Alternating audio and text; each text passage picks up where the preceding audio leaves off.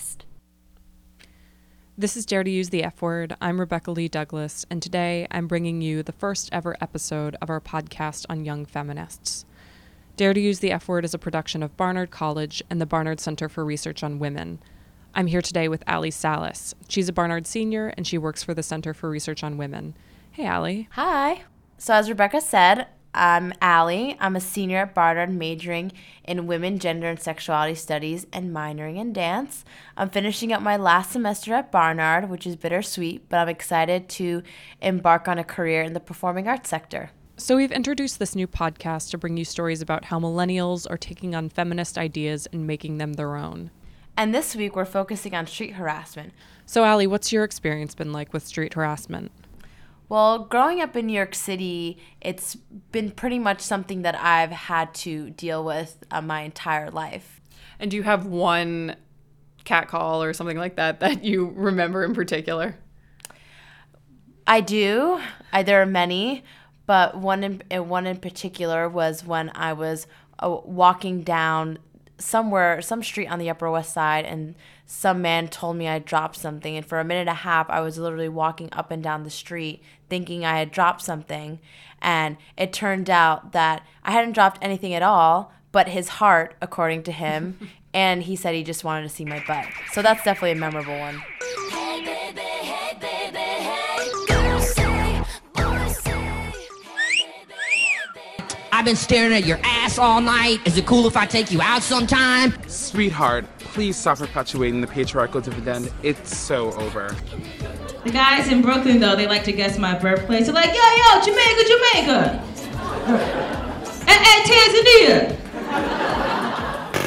Disgusting, sir. Would you talk like that to your mother or your daughter or your surgeon? One of the most visible groups fighting back against street harassment is Holla Back, which is an international movement that started in Brooklyn in 2005. Emily May, who's the founder of Holla Back, helped define what we mean when we say street harassment. And so we thought we'd let some tape of her speaking start the podcast off for us. So when we started in 2005, we'd never heard of the term street harassment. We'd only heard of catcalling or public masturbation or some of the ways that you describe street harassment, but we'd never heard it grouped in that way. But generally, street harassment is just sexual harassment that happens in public space. And like sexual harassment that happens in the workplace or in the home, it encompasses a range of behaviors from nonverbal gestures to verbal harassment and comments and threats to groping, public masturbation, forms of assault. It's a whole breadth of behaviors that are happening that are designed to intimidate people. And it can happen to men, it can happen to women. There are folks that it disproportionately happens to, which are, young people, people of color, lesbian, gay, bisexual, and transgender folks, and low-income individuals.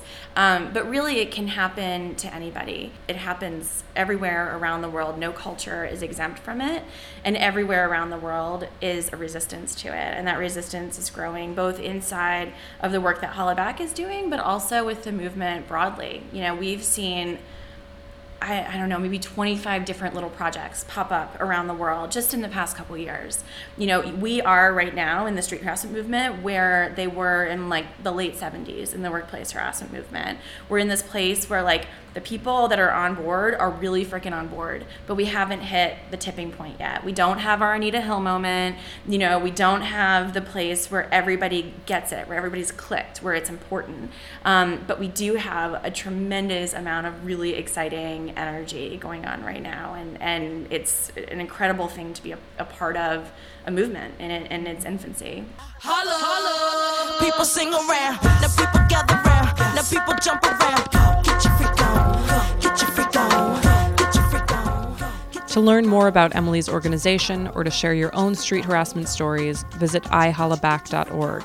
And there you can also find tips on how to respond when you're feeling harassed, how to help others when they look like they're experiencing harassment, and how to start your own Holla Back chapter at your college. Today we have two interviews with young women who are working creatively to bring attention to this issue of street harassment. Later on, we'll hear from Sonia Saraya, who started a blog where 11 women publicly documented their experiences with street harassment. But first, we're going to hear from Sydney Mosley, the creator of the Window Sex Project. And she was a former alumna fellow with the Barnard Center for Research on Women. So the Window Sex Project is a choreographed modern dance piece that Sydney directed, and it gets its name from the idea that women are window shopped or treated as sex objects by men when they walk down the street. I started my interview with her by asking what inspired her to take on the project. I was at this point creatively where I wanted to make a dance that was sexy. I wanted, the movement to be interesting and clear and purposeful and sharp and dynamic. And I wanted it to specifically use women to portray those movement qualities. So that was one thing that was happening. And then the other thing was I was just dealing with a lot of instances of street harassment. There's one instance in particular where I was getting ready to go out for a friend's birthday party, and it was at nighttime and someplace downtown, so you get dressed up really cute, and I put on this dress that I absolutely love, but it's a short dress, and it took me an hour to leave the house because I knew that someone was going to say something to me the minute I walked outside. The whole psychology of that really freaked me out. Like, I was in my room crying because of the threat of having to deal with someone commenting on the way that I look or saying something inappropriate to me. So part of the dance, as you were talking about, is super sexy. How were you able to walk the line between doing something that made the dancers uncomfortable or being too sexy, or was that part of it? Or that was a part of the creative process, and my rule throughout the whole process was it is up to the dancer. I never asked the dancer to do more than what they were comfortable with. I think fortunately for me, I had dancers who were very brave and who were very willing to share not only their bodies, changing their clothes on stage or being in their underwear, but also willing to share their stories and like their own personal experiences. And that element, it was necessary to really get at the issue. And I don't think that if we had been tamer, and a little more covered up, then I don't know that we would have been able to get at the real complexity. So in addition to the performance aspect, you also did these community workshops that were part of the project. Can you describe what those were like? Yeah, they were the very first step of the project. So summer 2011, I held 3 different workshops in 3 different spaces around Harlem. They were free, open to the public, targeted at women ages 18 to 35. They came in, I gave them a free dance class, and we specifically did African dance. And then that was followed by lunch and a panel discussion. And it was really 2 goals for those lunch discussions. One was to kind of disseminate information, like what can I do, like if I want to prevent feeling this way, but then also giving a space for women to actually tell their stories. So we took those stories, went into a dance studio, and I facilitated all of these individuals making movement phrases about what they had just talked about, Can you describe any of the movements that came out of these workshops that you ended up using in the actual performances? Yeah. There is a section, one of the first sections of the piece is called the Barbie Army.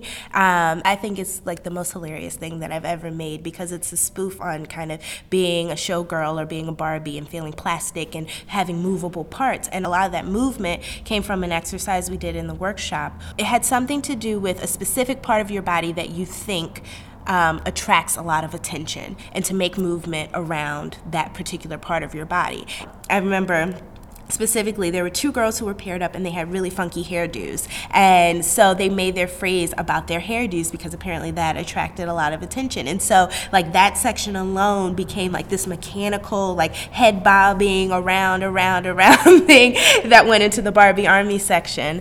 Another example was a group that they kind of like outlined their breast and their butt because they felt like that was the thing that always attracted the attention. And so, like I just plucked all of these things and it all built up into the section where we have these 4 women who are marching and they're like identically doing this kind of rockette precision dancing, but specifically about their body parts, you know. So that was the kind of relationship that the workshops fed into the actual choreography. Can you tell us about one of your other favorites that was different than that one? One of my other favorites is at the end, and Leah King, who I have to shout out, she was very kind and gracious to offer 3 characters from her one-woman show, Can I Get a Smile, which she created a year before I did about street and really, harassment. tell me, would I ever say that to a man ooh, look at you, walking down my sidewalk, you're looking good, brother, yes you are. And I happened to see her show and said, oh my God, I love it, we've got to collaborate. This ending section, she's in the character of Joan, and Joan is a high school yoga and poetry teacher. And Joan invites audience members to come onto stage, and the dancers at that point are doing what we called the eyes closed yoga section. So they're actually doing moments of yoga, and they're doing this all with their eyes closed. So it is an experience for the dancers because they have no idea where they are in space, but they are moving through this. And then Joan invites audience members to come take a walk through this space where the dancers are walking with their eyes closed, and all parties are freaked out.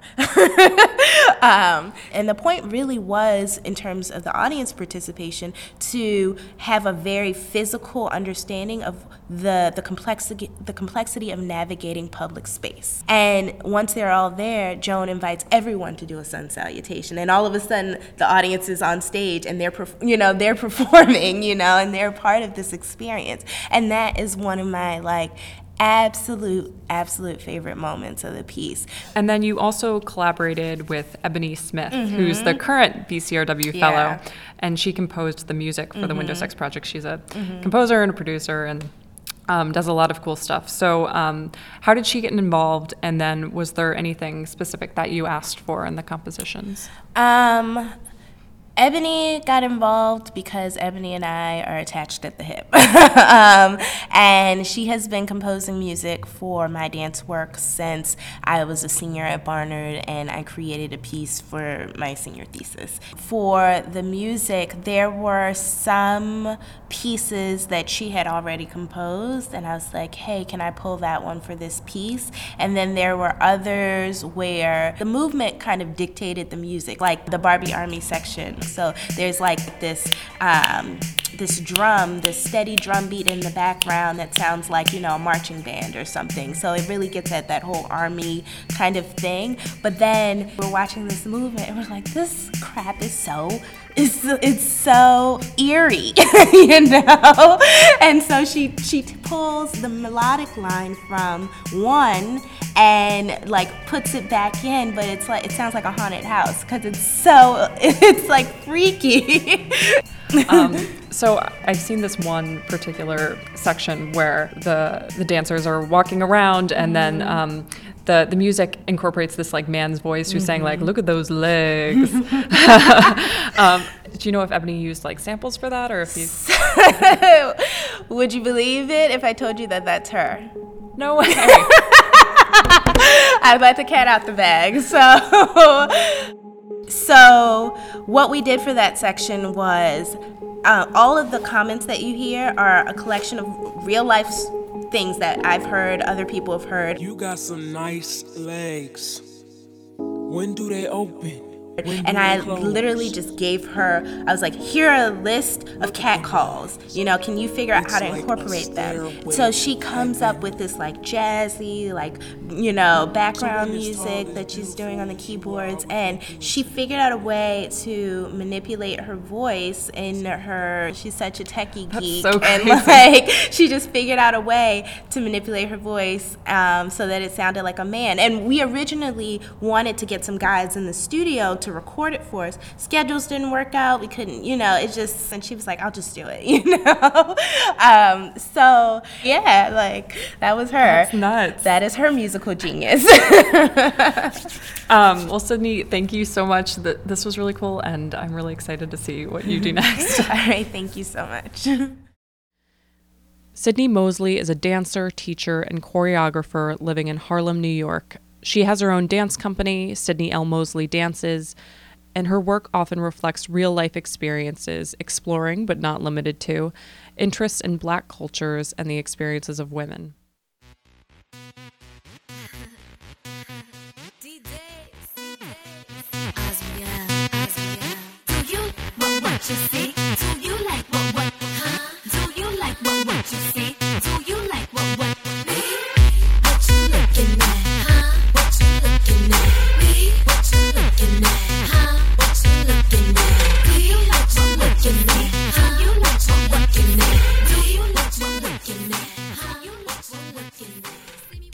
Up next is our interview with Sonia Saraiya, who's the creator of Catcalled, a blog where 11 women anonymously documented their experience with street harassment for 2 straight weeks during the summer of 2012. I began the interview by asking Sonia what she was initially hoping to get out of the project. My goal was to put together a set of women's voices so that people might understand what street harassment feels like. It was not intended to be something that was going to indict men or all men or anything like that. If anything, I was sort of hoping that by putting these feelings into words, it might help to explain to men of my acquaintance and men in general why this is something that would bother us. I wanted them to be writers because I wanted it to be a group of stories that were well told, people who could express their feelings well. That being said, I think what interestingly what happened is, some of the women have a sort of more like blogging style kind of casual voice, which works really well, for some people. And then some women have this kind of like meta-textual, like questioning themselves kind of memoir thing, which is also fantastic. And, one of the participants wrote a whole thing in animated GIFs, which I thought was really funny. And that's they're using their tools of expression. I don't think that that necessarily privileges their experience, but I just wanted them to be entries that other people could share around and get universal kind of communication out of. So, as you mentioned, the participants in Catcalled are anonymous, but you've given us some information about each of the women. We know her race, her age, her sexual orientation, or how she describes that, and her location. So did you notice any correlation between the different factors and their experiences with catcalling? The only people who contacted me saying they hadn't experienced harassment were white or affected white, which means that they look like white women. And something else is that, and this is clear just from reading the entries, that anyone who looked queer got specific harassment about being queer. So there was sort of an assumption that women were supposed to be straight, and then if you affected queer, appeared queer in any way, that was an issue. So I'd like you to read this one particular passage. She lives in the Bronx and she's 26 and she is Latina and describes herself as queer. And she has a trans partner who she refers to as R. So I think she mentions her partner in this passage. It hasn't always been easy, and this summer I have experienced a different side to street harassment when I am with my partner compared to when I am alone and perceived to be a straight woman. Because I am very feminine in appearance, I am always viewed as a straight woman. Always. I can't tell you the countless number of times that people, particularly women, have been shocked to learn that I am queer because you are just so girly, you can't be gay. Not only is this ignorant, but it's also insulting to assume that all queer women need to follow some cookie-cutter mold in order to be really gay. Men, on the other hand, either find my sexuality to be a game or are so downright offended by it that they choose to threaten me with words and sometimes actions. All my life, I have experienced street harassment in some form or another, by men whistling at me, grabbing my arm or stomach in the middle of the street, telling me how sweet my pussy must smell.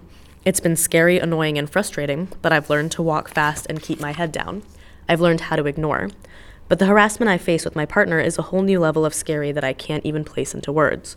We try our best to make sure we're not holding hands or making too much eye contact on the train once we go past 86th Street.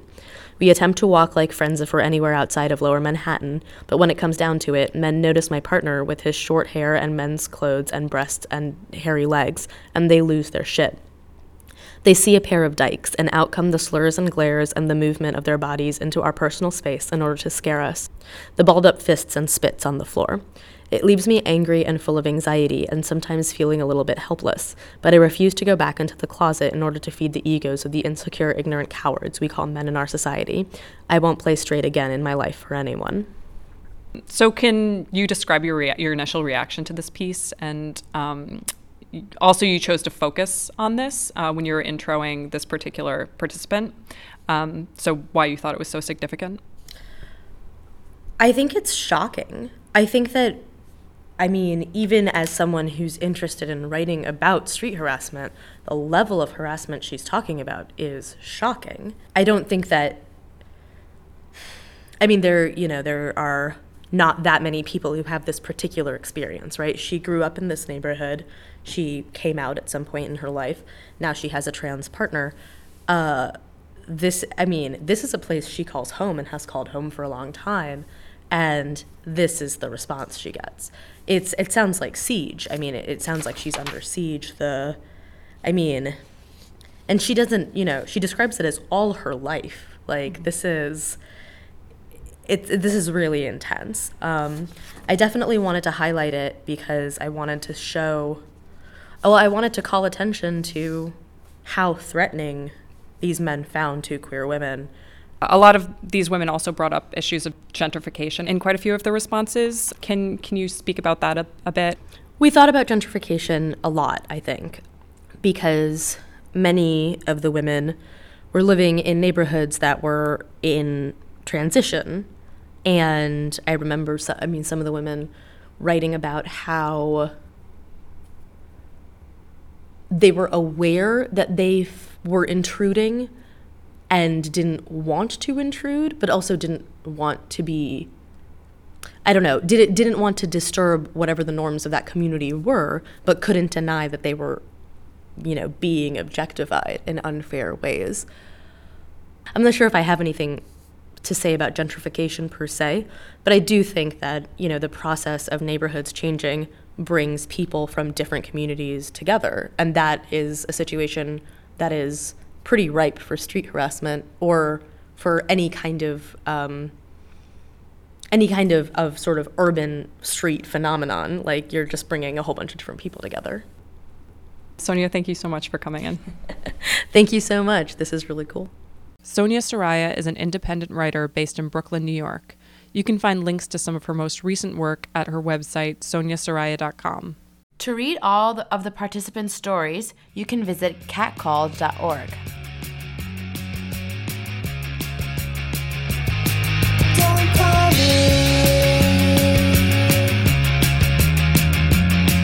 Don't need me.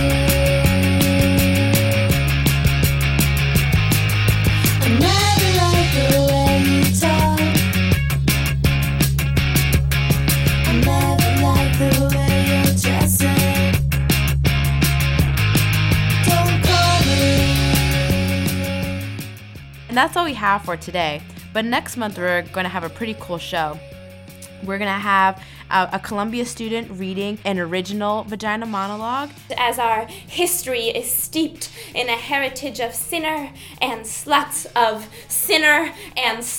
And we'll also be featuring stories from participants during the flash mob for 1 Billion Rising that happened at Washington Square Park. And all of these women speaking out, united, saying no more. We're not going to deal with the things that we deal with every day. And I think that's a great statement to have. And the little girl that was dancing beside me, love it. Thanks for listening, and thanks to Emily May from Holla Back, Sydney Mosley of Sydney L. Mosley Dances, and writer and blogger Sonia Saraiya. Ali Salas has been my co-host for this episode, and special thanks to Sarah Dooley for composing the podcast theme. Check out our new podcast on the last Friday of each month, and make sure to visit the Barnard Center for Research on Women at bcrw.barnard.edu. And send your questions, comments, and ideas for future shows to bcrw@barnard.edu. But for now, we'll just leave you with a dare. Use the F word.